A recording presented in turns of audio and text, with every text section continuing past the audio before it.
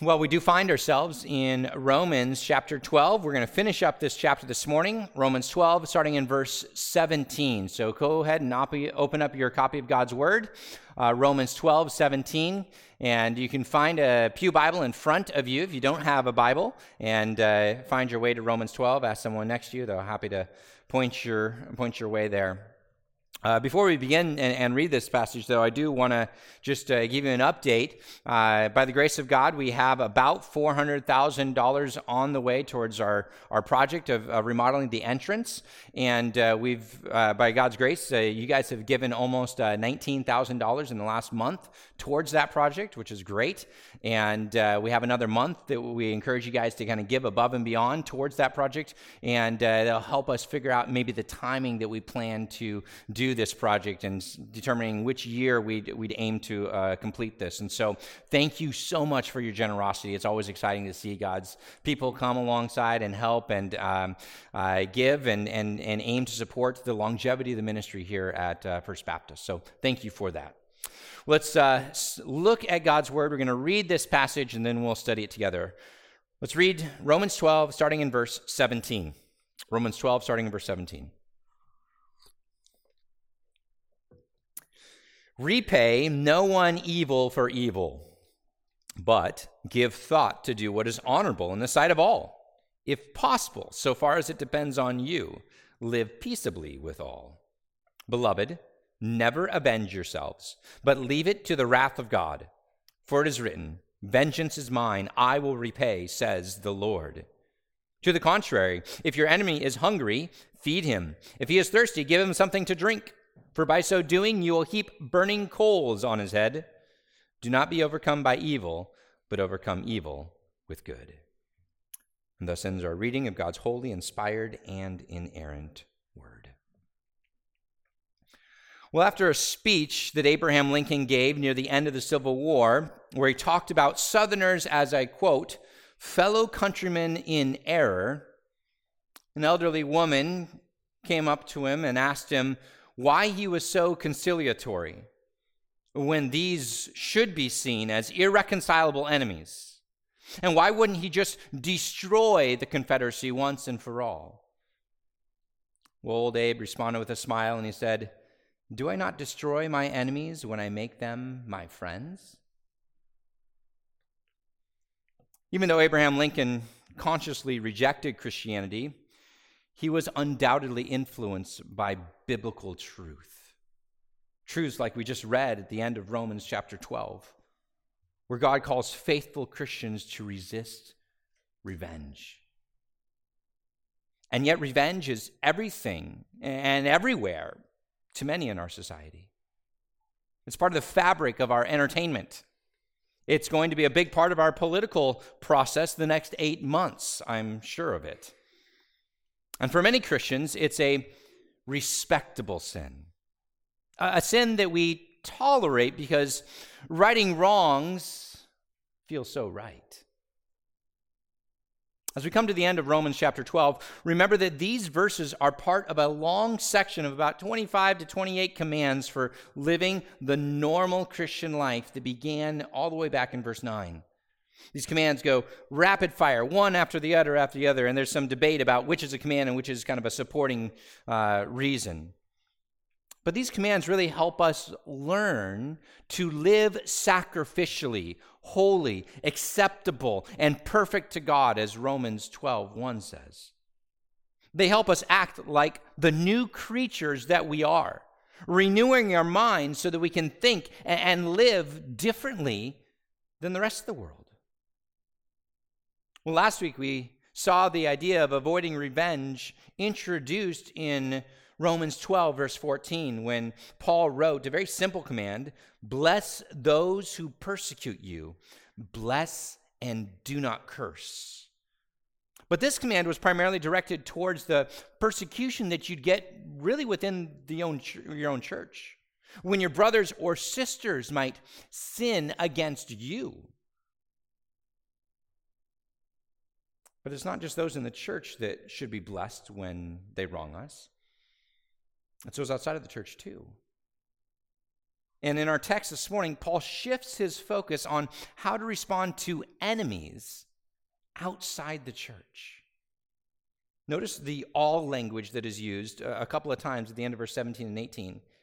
That's how we know there's a shift in who he's talking about. At the end of verse 17, he says, "But give thought to do what is honorable in the sight of all. If possible, so far as it depends on you, live peaceably with all." That doesn't mean that we can't apply these principles to resisting revenge to our fractured relationships within the church too, because all includes all, inside and outside.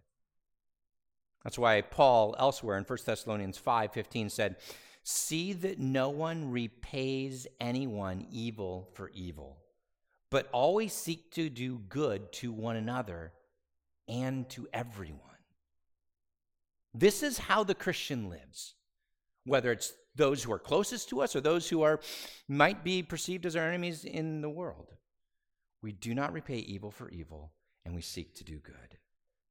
And so as we study our text this morning, we're going to see 4 strategies to resist vengeance. 4 strategies to resist vengeance. And these are methods to help you from taking vengeance into your own hands. Now, at this point, some of you are thinking, you know what? I'm a very grateful person. I'm a very easy to get along with person. I'm not a very vengeful person. And you're about ready to check out because you think the sermon is not for you. But let me tell you something. Revenge, taking your own vengeance, is a human-wide problem. It starts when we're very, very little, when we hit our little sister for grabbing our toys. It follows us as we get older, sometimes in the form of overt aggression, sometimes in the form of grudges. Sometimes you lash out in anger in the car when that idiot, or whatever epithet you choose to use, cuts you off. At other times, your bitterness masquerades as pain and sadness or simply hurt. Still yet, for some of you, you don't know what it's like to be perfectly at peace with most everyone that you interact with. Conflict seems to follow you from home to work to church, even into stores, and you wonder why everyone just seems out to get to you. Perhaps maybe you're the common denominator, and your highly sensitive sense of justice or injustice brings out conflict in your life. Because people just don't treat you with common courtesy as maybe an excuse for your vengeance that you take into your own hands. So listen, if we are honest, which is always good to be in church, at different times we are all drawn to take vengeance into our own hands, to take God's place, even if it's to just silently seethe. So as we consider God's strategies to resist taking vengeance into our own hands, first, don't justify sin. First strategy, don't justify sin. Now, there's a fun tradition we have at American weddings. I'm not sure if it's in other countries, but it's a tradition of the bride and groom feeding each other their first bite of wedding cake. You guys know what I'm talking about if you've been to a wedding. I guess it's supposed to be a sweet first act of sacrificial service. But the more playful couples also use it as a way to smear frosting over their beloved's face. And every teenage boy who attends a wedding, and not a few of the young at heart, can sometimes chant at that moment, "Smash it, smash it, smash it." And if it's one of those smash it weddings, inevitably, one of them always starts it, don't they? And immediately, the cake-faced bride or groom feels like they have to retaliate, even going so far as to grab more cake off their plate and smash it into their beloved's face. And we all cheer, more mess, more revenge, hurrah, right? We intuitively think, man, they had it coming after that epic smear. And even though this can definitely be done in good fun, it also betrays our intuition to make excuses for vengeance, to assume that retaliation is always perfectly justified, expected, and maybe actually the right thing to do. This intuition leads many of us to make excuse for our sin, to justify our evil. We get a very simple command in verse 17, don't we? Look at the beginning of verse 17. Repay no one evil for evil. I'm not trying to say that cake smashing is evil, okay, but this is a straightforward command that we need to apply to all of our life. It's a command without a caveat. If someone yells at you and falsely accuses you, we are taught, go ahead, just yell back. Give them a taste of their own medicine. If someone hurls insults towards your child, you have every right to give them a piece of your mind, don't you? Or do you? If someone wounds you deeply, then you have every right to hold a grudge, to no longer talk to them, to no longer communicate. No, there are no caveats. There's a simple command. Verse 17, repay no one evil for evil. Turn to Proverbs 20, verse 22. Turn to Proverbs 20, verse 22. The thing is, we get really good at making excuses for our sin, especially when it's retaliation type sin. It just feels right. We've seen it 100 times before in our own lives. And sometimes parents even encourage it, right? I mean, how many parents have said, or maybe have heard it said somewhere, well, don't come crying to me. You sure had that one coming. And how many of you aren't just a little bit happy when a bully gets back a taste of their own medicine? So we're prone to be right in our own eyes, to think it's actually good to repay evil for evil. But what does Proverbs 20, verse 22 say? Do not say, I will repay evil. Wait for Yahweh, and he will deliver you. Really echoes what we already read in Romans 12. But then look at the next verse, verse 23. We see an example of what this could look like. Verse 23, unequal weights are an abomination to Yahweh, and false scales are not good. Now, if the wealthy man has dishonest weights and cheats the poor out of their hard-earned money, we cry out unfair, and we appeal to something like verse 23 and say, see, it's wrong. He shouldn't be doing that. She shouldn't be doing that. But what happens when a poor widow cheats the wealthy shop owner out of a few dollars? Or little old you is slightly dishonest on your taxes when the government mismanages their money anyways? Is poverty or being sinned against an excuse for more sin? That's what happened with the BLM riots a few years ago. Many seem to think, since people are rightly angry, I guess it's okay to let them break the law. And even if you didn't like the BLM riots, you're tempted to have different standards for different situations too. But the fact of the matter is, sin isn't less sinful when we've been sinned against. Listen to these warnings for those who relativize sin. Go to Proverbs 17, a couple pages back. Proverbs 17, verse 13. Solomon gives us some stark warnings. Verse 13, he says, if anyone returns evil for good, evil will not depart from his house. Verse 15, he who justifies the wicked, he who condemns the righteous, are both alike an abomination to Yahweh. So even if the evil you're justifying is your own evil, it is wickedness to God.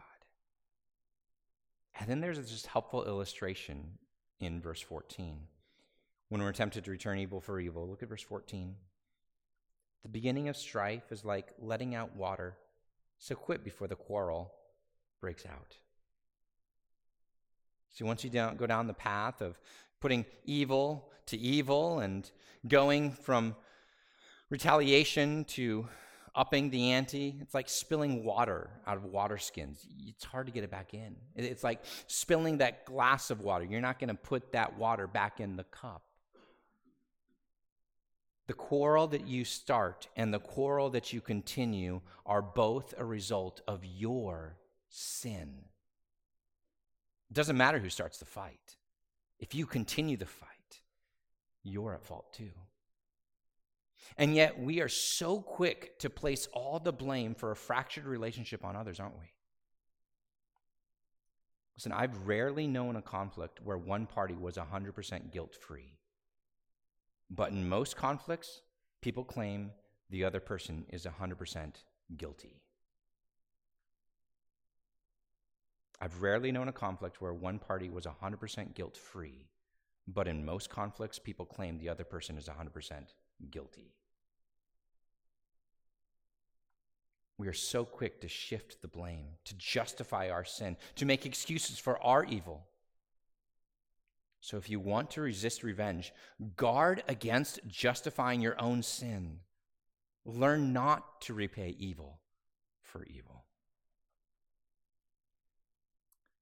We'll go ahead and go back to Romans 12. And we'll see a second strategy to resist vengeance.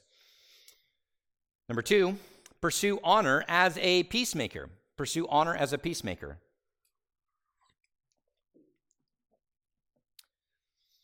All change that we have in life comes with 2 basic steps.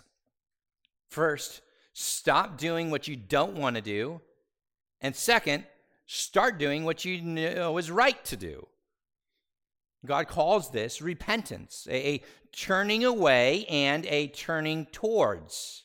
And the typical metaphor that is used in the Bible is one of taking off dirty clothes and putting on clean clothes. So you're to put off dirty, sinful actions or clothes, but don't stay naked.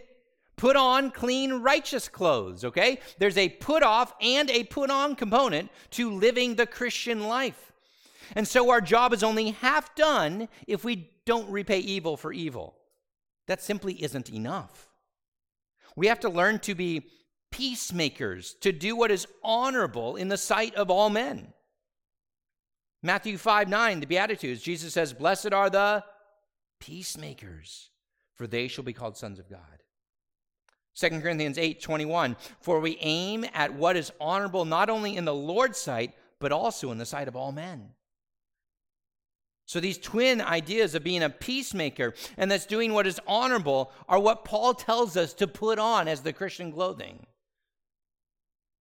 Look at verse 17 with me, Romans 12, verse 17. It says, "But give thought to do what is honorable in the sight of all. If possible, so far as it depends on you, live peaceably with all." Those are 2 ideas of living peaceably and doing what is honorable. Well, first, notice that this takes special thought. Right in the middle of verse 17, the word that is translated give thought to do what is honorable, the give thought word in Greek is actually to have forethought. It's literally the opposite of what we do when we've been wronged most of the time. Most of the time, when someone wrongs you, you begin to argue with that person in your head, don't you? You begin to kind of replay the hurtful words, the hurtful situation, and you think about it again and again until it literally makes us sick with anxiety and anger. Instead, we need to give forethought of ways to do what is honorable and thinking of ways to pursue peace. But being a peacemaker isn't going to happen instinctively. We still have the sin nature. And so it takes forethought, careful thought. And so Paul tells us, right? Give thought, give forethought to do what is honorable in the sight of all. Second, notice a peacemaker is always honorable in the sight of everybody. So we are to give forethought to do what is honorable, which of course is at the end of verse 17. The end of verse 18, to live peaceably with all. See, part of being made in the image of God is that every single human being has some sort of moral compass. And even though it's rare and hard to pursue peace when you've been wronged, it is certainly and always admirable. And I'm not talking about this fake friendly smile and feigned platitudes, right? People in the South kind of have this idea or this stereotype, right, of putting on this plastic smile and say, oh, you have a great day, or oh, bless you, right? We're not talking about that type of fake peace, but a genuine desire to make peace. Consider carefully how to be at peace with those who have wronged you, even those that continue to wrong you. Oh, beloved, don't waste your mental energy thinking about how to get even or why they're just so wrong in what they've done, like we often do. Think about ways to bless, not curse, as verse 14 tells us. Lastly, look down at verse 18, and I want you to notice that being at peace with all men is conditional. Look at verse 18. If possible, so far as it depends on you, live peaceably with all. This is a fairly simple idea, but this verse is often misunderstood because we look at this verse through our own feelings on these situations that come up in our life. And so we are often to read this verse like this: be at peace with all men, so long as it depends on you, which thankfully it doesn't, because they're the ones who wronged me. Right? I mean, that's how most of us read that verse. And so then it quickly morphs into, be at peace with all men, so long as they're willing to own up to their faults, perhaps even do a bit of groveling before me, because they hurt me so bad, because it's all their fault and not mine. Right? That's how it morphs. And I'm not sure why it gets read that way, but perhaps it's because we miss what the beginning of verse 17 says, which says, don't justify your own sin. Maybe we don't understand looking for the log in our own eyes. We're just concerned with who started it. And so we intuitively think, since I'm not the one who started this argument, our peace doesn't depend on me. We don't humbly consider our own faults. And we certainly don't like putting a lot of thought into how we can be kind or pursue peace, even if they're mean. But that is exactly what this verse is saying. Right? I mean, it's pretty simple. If possible, so far as it depends on you, live peaceably with all.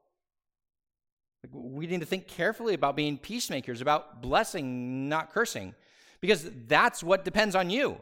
Are you thinking about how to do this? Is this where your mind is trained on? We should go to great lengths to promote reconciliation. We should avoid thinking about how much we've been hurt or how angry we are, and instead think about how to be a blessing to the people who seem to be against us. And sometimes people will be dead set against you. That's why this verse is conditional. But we should be resolutely for peace as far as it depends on you. Do everything you can. Think about how this could radically alter your family life. I mean, starting with your marriage, right?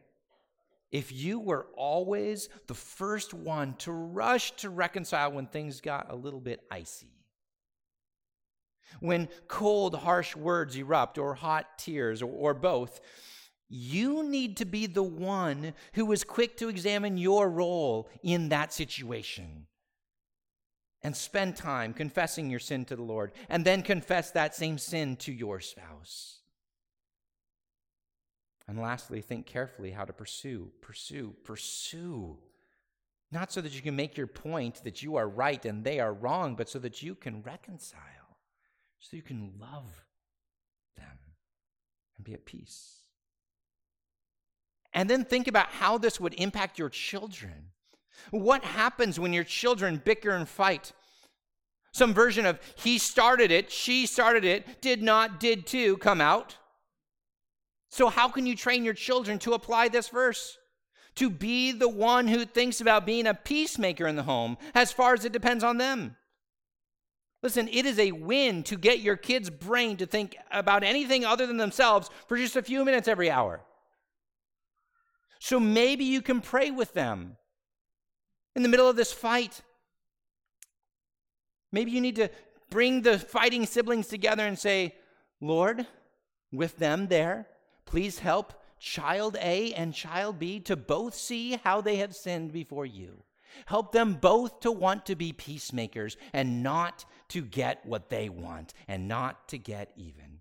Help them to turn away from sin and follow what is right and glorifying to you. Man, this could change our families. And think how these verses could radically change your work. Instead of giving in to the gossipy, grumbly office banter that we tend to participate in, we're going to be different. We're called to be different. Even when you've been wronged, we aren't all about getting even. We are to think carefully about how to be at peace. I mean, just listen as I read 1 Peter 2, 12 and 15. Just listen. Keep your conduct among the Gentiles honorable, so that when they speak against you as evildoers, they may see your good deeds and glorify God in the day of visitation. For this is the will of God, that by doing good, you should put to silence the ignorance of foolish people. And Titus chapter 2, verses 9 and 10, it talks of bondservants, but I think it best applies to our workplace. And he says, bondservants are to be well-pleasing, not argumentative, not pilfering, but showing all good faith, so that in everything they may adorn the doctrine of God, our Savior. Do you adorn the doctrine of God, your Savior, at work? In so many ways, we see blessed are the peacemakers. So look in your life. What has marked your relationships? Is there mostly peace? Good relationships with your coworkers, your friends, neighbors, people who've worked for you? Or is your life marked by strife? Do most people honor God because they see you as a peacemaker? Or do people describe you as hard to get along with, highly opinionated, high-strung, or even as someone who brings a gun to a knife fight? You know that person, right? Always seeking to ratchet every conflict up that they're a part of. Some of you may struggle in this area, and some of you may struggle in this area in a big way. But your failure doesn't need to mark the rest of your life. Remember, God's gospel isn't something that simply saves you, but it helps you grow in godliness. For when you remember that God placed his wrath for your sin, for your vengeance, for your hard to get alongness on his Son, that is not just a one-time transaction. That is an ongoing reality that reflects your present standing before God as an adopted child, as a beloved saint, seen as holy in his sight, because of what we sang in 2 Corinthians 5:21. God took our sin and credited us with his righteousness. We know forgiveness, and we know that the Holy Spirit can give us gospel growth. So as the peace that we try to make with others reflects the settled peace that we have with God, this is something that everyone should look at your life and say, you know what, they're not perfect, but they're growing. And if you don't see the growth right now, take heart. God can do a work. Because we were all once enemies, but we're now at peace with him. See, Christians should make the best peacemakers because we know eternal peace with God. Well, there's a third strategy. Trust God to repay evil. Strategy number 3, to resist vengeance. Trust God to repay evil. There's something bigger going on when we try to pay people back for the evil that they've done to us. When we take vengeance into our own hands, what we're actually doing is taking God's place. Vengeance on your terms, in your ways, and at your hands is really a form of idolatry. Because we don't actually believe and or simply don't trust God to repay evil in the way that he thinks is best. We feel the need to somehow get in on the action. This perhaps is the most common manifestation of idolatry. When we don't like how God seems to be working, so we take matters into our own hands and act like God. But Paul knows this type of idolatry is a common struggle. And so he softens the blow with a term of endearment, doesn't he, at the beginning of verse 19?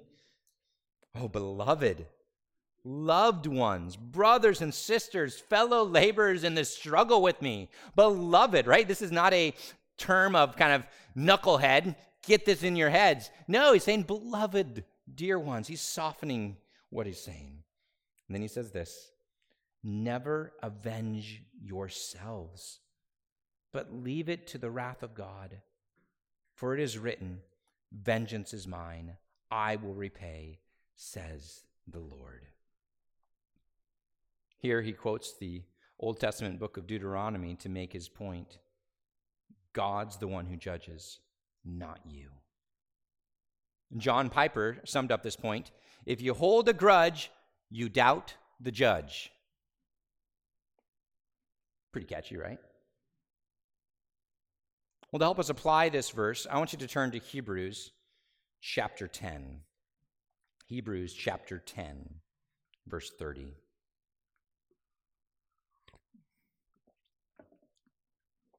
Part of what makes the desire to take vengeance into our hands so strong is that we intuitively know God's wrath for sins is a good thing. Famously, many people are against the death penalty until they're not. And by that I mean they're against the death penalty until some crime, some act of terror is particularly heinous, and thus they think worthy of the death penalty. It's because we have a good and correct desire for justice and for our state to enact justice.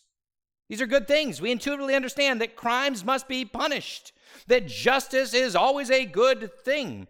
But personal vengeance must always be God's to give, not ours. So what emotion does God's just wrath rightly elicit? Are we happy? Are we glib? Are we kind of excited? Man, they got what is coming to them. So happy my enemies are crushed right now. I mean, is that the right response? I think we'll see here it's actually humble fear. Start actually in verse 26, Hebrews 10, verse 26. For if we go on sinning deliberately after receiving the knowledge of the truth, there no longer remains a sacrifice for sins, but a fearful expectation of judgment and a fury of fire that will consume the adversaries. And jump down to verse 30. For we know him who said, vengeance is mine, I will repay. And again, the Lord will judge his people. It is a fearful thing to fall into the hands of the living God.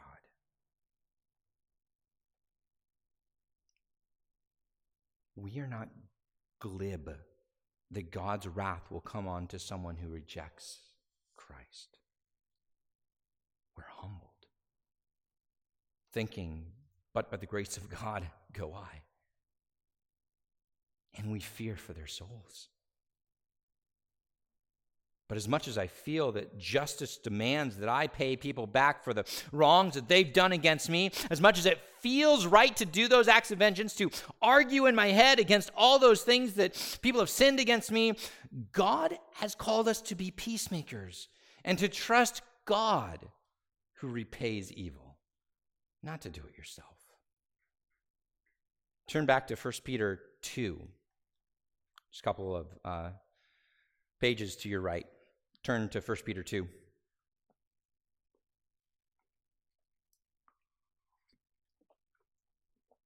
First Peter was written when large-scale persecution was looming for Christians. Persecution that would claim lives, many lives. This is a persecution that would rip families apart as Christians in just a few years would be lit on fire for garden parties in the emperor's garden. Okay, this is what's looming for Christians. Persecution that would cause properties to be plundered and whole churches to be disbanded and dispersed. And how should Christians respond to such persecution coming from unbelievers? Was this going to be a call to arms? Stand up for your rights. Fight for freedom. Is this what Peter's calling for? Absolutely not. This was a call to look to Christ. Look at 1 Peter 2, verse 21. For to this you have been called, because Christ also suffered for you, leaving you an example, so that you might follow in his steps. He committed no sin, neither was deceit found in his mouth. When he was reviled, he did not revile in return. When he suffered, he did not threaten, but continued entrusting himself to him who judges justly.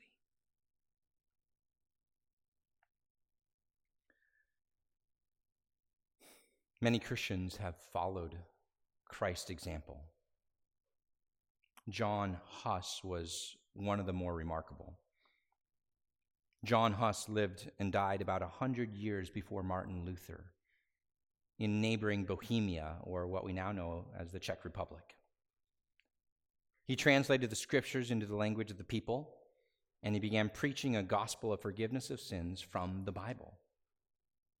For speaking directly from the word in the language of the people, John Huss was tried and condemned by the Roman Catholic Church to be burned at the stake.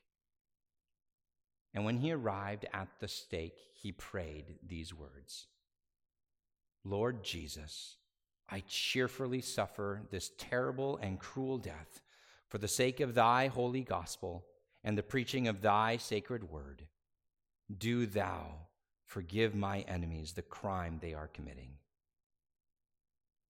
He then thanked his guards for treating him well and pleaded with them to turn to Christ. And as the pyre was lit, Huss started singing praises to God with all his might until he breathed his last. And his enemies hated him so much that his ashes were picked up from that pile and scattered in the Rhine River, the final way to desecrate his memory. Now, I doubt any of us will face anything close to such a severe test. And yet many of us will struggle to look past getting cut off on the road on the way home from church today. It's kind of ridiculous, but it's the truth. Many of us will struggle to respond with grace to an overbearing and incompetent boss in your workplace. Many of us will struggle to respond well to being sinned against in a myriad of ways just this next week. But if Huss could trust God to judge justly in his own timing, why can't you? Our hope ultimately isn't in our enemies getting crushed by God. But like Huss, our hope is that our enemies might be shown the same grace that God has shown us. For we are living proof of Romans 5:10. For while we were enemies, we were reconciled to God by the death of his Son. That's the message of hope that we have for all. And so it's with gospel hope in mind that we are able to, point number 4 here, overcome evil with good. Our last strategy to resist vengeance, overcome evil with good. Like we learned earlier, it isn't enough to simply avoid doing evil, to put off vengeance on our own terms. We have to learn to put on something else. And in this case, we are to put on peace with our enemies. We're to put on trusting God, like we just talked about. And lastly now, overt and obvious kindness to those who don't like you and aren't kind to you. Go back to Romans 12, the beginning of verse 20. To the contrary, if your enemy is hungry, feed him. If he is thirsty, give him something to drink. This can be literal food and drink to our enemies, or simply going out of our way to be genuinely kind. Many of you know theologian Dr. Albert Mohler. He has a great podcast. It's a daily analysis of news and events from a Christian worldview. It's called The Briefing. Highly recommend it. So Dr. Albert Mohler took over a job as the president of Southern Seminary, I believe it's about 30 years ago now. And there were a group of liberal students, because the seminary had been moving liberal, theologically speaking, and these liberal students protested on his front lawn for many, many days when he first became the president. And every single day, Al Mohler ordered a pizza and a soda and made sure that they were fed and had everything they needed and hand-delivered it with a smile and a gesture of gratitude to God. Quite literally, he fed his enemies. Now, showing kindness does not mean that we will always have a chance to feed our enemies. And also showing kindness doesn't mean that we acquiesce to what we are pressured to do differently. Maybe change our theological convictions, to kind of cave in to the pressures of the world because, you know what, well, I guess we have to be at peace with all men, so I can't hold this thing because people don't like this thing. And so, this is not what this is talking about. It doesn't mean that we call evil good and good evil, but it does mean we go out of our way to be gracious and kind to our enemies, to pray for them, to encourage the goodness that we see in them. Like Huss, what did he do? He thanked his guards for their brotherly care for him in his final days. I mean, who does that? We should. And in so doing, what happens? Verse 20 continues, right? To the contrary, if your enemy is hungry, feed him. If he is thirsty, give him something to drink. For by so doing, you will heap burning coals on his head. And now some of you are like, finally, we're at the heaping burning coals part. Yes! I'll get even with my enemies by being kind. I'll be so kind, it's going to be so obnoxious to them, it's going to be like burning coals. Yeah, here we go. But is that really how we understand the flow of these verses, right? I mean, that's not what this whole passage is saying. That's not how you understand this passage. You don't get even by being kind. You don't try and be overtly kind so you can be obnoxious. He says, don't take vengeance into your own hands. He says, no, be kind. And perhaps the kindness will bring about conviction. And that conviction will lead to one of two responses. A further hardening of their heart, and that coals, they'll hate it, and they'll run away from God, and sometimes that happens. But sometimes your kindness leads them to life-giving repentance that wants to follow Christ. Origen, an early Christian theologian from the 3rd century, wrote about this passage. He said this: perhaps here also these coals of fire which are heaped on the head of an enemy are heaped for his benefit. For it may be that a savage and barbarous mind, if it feels our goodwill, our kindness, our love, and our godliness, may be struck by it and repent. And he will swear that as his conscience torments him for the wrong which he has done, it is as if fire were enveloping him. Our goal in kindness isn't to get under their skin, but to bring about a sorrow that leads to repentance and trusting in Christ. Turn to Psalm 35. Psalm 35, verse 11. David here gives an amazing example of what it looks like to put this into practice. As David was being pursued by his enemies, as they did whatever they could to entrap him in some legal loopholes, right? This is the time when David isn't king, and Saul is king, and he's kind of one of Saul's chief servants, and then sometimes Saul really hates him, and then sometimes Saul really likes him, and it's kind of going back and forth, and apparently there were a number of people in Saul's court that really wanted to turn Saul's heart against David, and were trying to get David into trouble again and again and again. They slandered him, probably to King Saul, and they stirred up his heart against him. And so look at what we read about in Psalm 35, verse 11. He says this, "Malicious witnesses rise up. They ask me of things that I do not know." In other words, they're kind of slandering him. They're saying things that he's doing that he's not. "They repay me evil for good." And he says, "My soul is bereft." He is hurt. He's gutted. The pain of this betrayal, of simply being sinned against on repeated in obvious ways, which actually might lead to death, it consumes David. Makes it hard to think straight. He's bereft. But notice what David does. He intends to be a peacemaker. He trusts God to repay evil, and he seeks to overcome evil with good. He knows these people. Verse 13, "But I, when they were sick, I wore sackcloth.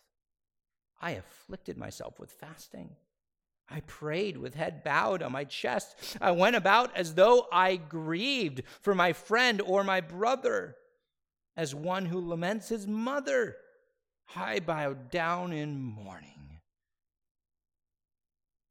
He commiserated with them in their pain as if they were family. He mourned the loss of their loved ones. He supported them when they needed help. These same people who were obviously his enemies, he tried to overcome evil with good. So back to Romans 12. I think you understand how Paul then summarizes our whole passage here in verse 21. He says very clearly and succinctly, "Do not be overcome by evil, but overcome evil with good." Just like Jesus prayed as he hung on the cross in Luke 23:34, "Father, forgive them, for they know not what they do."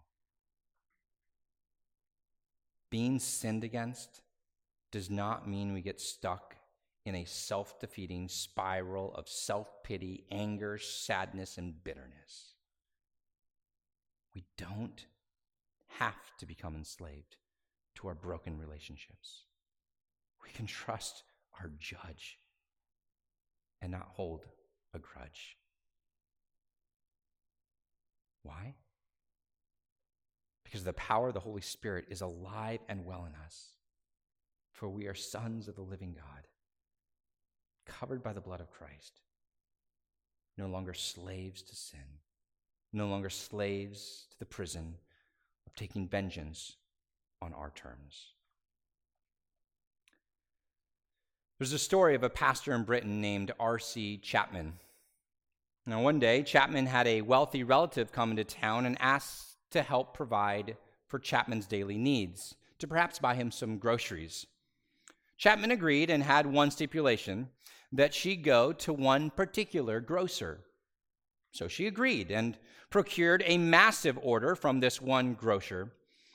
But what this relative didn't know was that earlier that same week, that exact same grocer had gone up to R.C. Chapman while he was preaching on the street and had yelled at him, had eviscerated him, had cursed him, had hurled insults on him, even got up in his face and spat on him. And so after the massive order was taken and the name and the address was given for delivery, that grocer came humble to Chapman's home with the groceries and asked one simple, chastened question. "What must I do to be saved. Beloved, many of us will struggle at times resisting the lure of vengeance on our terms. But may we be reminded that God has called us to a higher calling, a calling of love for our enemies, praying that God's wrath would rest on Christ instead of this poor soul, and that God might be glorified as you take on a new goal of being a peacemaker for Christ's sake. Let's pray. Heavenly Father, we thank you so much for this text, which convicts us of sin, which certainly shows our own failures as we struggle to take vengeance in our own hands. Help us, Lord, to put on these strategies, these habits for resisting vengeance. Help us, Lord, to be faithful, to examine our own hearts and find the sin that's there and to not give excuses for the evil that we do. Help us, Lord, to be faithful, to look to you, to pursue peacemaker status, to remember that you have called us to be at peace with you, and so we can call others to be at peace with us. To remember that you are the one who promises to punish evil, and so it is not our responsibility. And to remember that we have been called to overcome evil with good. And so, Lord, as we prepare our hearts to take the Lord's Supper, Lord, help us to consider back at the cross work of Christ. Even as we are convicted of sin, may we look at the sins that we have committed and recognize that they have been placed on Christ as he shed his blood for us. Help us to look up, remembering that you have access, that we now have access to you. That we now have perfect entrance into the throne room of heaven because of what Christ has done, because we're your children. Lord, help us to consider our own hearts as we look within, considering where we might have failed, whether it's in the topics that we've discussed today in this sermon or in other areas. Help us to confess these sins and turn them over to you. Lord, and as we look around, as we are a body of Christ to celebrate our union with you and with one another, help us to be grateful for the gift of a church family. And as we look forward, we anticipate that great day of your return, where we get to see your great and glorious body again. And so we rejoice. We celebrate your goodness in the supper. Lord, help us to stay motivated to serve you as a living sacrifice for your glory and ultimately our good. We pray all these things in Jesus' name. Amen.